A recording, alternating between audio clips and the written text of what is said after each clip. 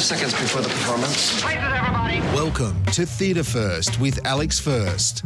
If anything will put you off working at a fast food outlet, look no further than Red Stitch's latest production.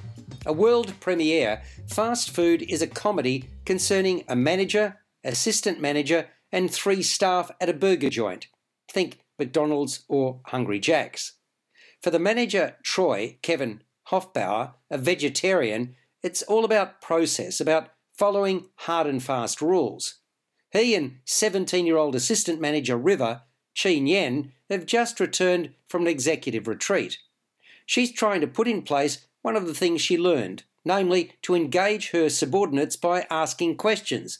But all she manages to do is to irritate the bejesus out of them. Leonard, Casey Phillips, is an old hand at both cleaning and churning out the burgers, but you can hardly say his heart is in it. G, Isha Menon, is highly capable but far more interested in playing video games. Newcomer Rosemary, Ella Caldwell, is a 44-year-old recent divorcee and mother of 2, embarrassed by the position that she finds herself in. The quintet has dreams, fears and insecurities, and these are played out.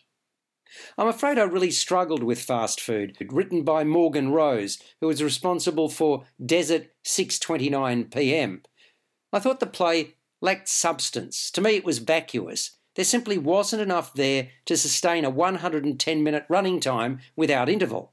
Further, the whole thing dragged, starting with an elongated opening when nothing was said. In fact, there were pregnant pauses throughout. The piece needed tightening, and that's where director Bridget Balotis could have stepped in. The mundane looked and sounded mundane.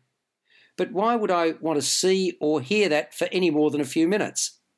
Then, when the fantasies were brought to life, they weren't much chop either. While I was watching, the expression "much ado about nothing" kept popping into my head.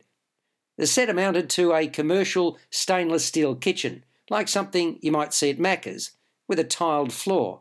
Again, very little interest there. Performance-wise, Casey Phillips stood out for me as the cheerless Leonard. He made the most of his humourless persona. With the best will in the world, though, I can't recommend Fast Food because to me it needs work, and that should start with a rewrite. It's playing at Red Stitch Theatre in St Kilda in Melbourne until the 5th of June 2022. You've been listening to Theatre First with Alex First. Available at Apple Podcasts, Google Podcasts, Spotify, iHeartRadio, or your favourite podcast player. You can also stream on demand at Bytes.com. This has been another quality podcast production from Bytes.com.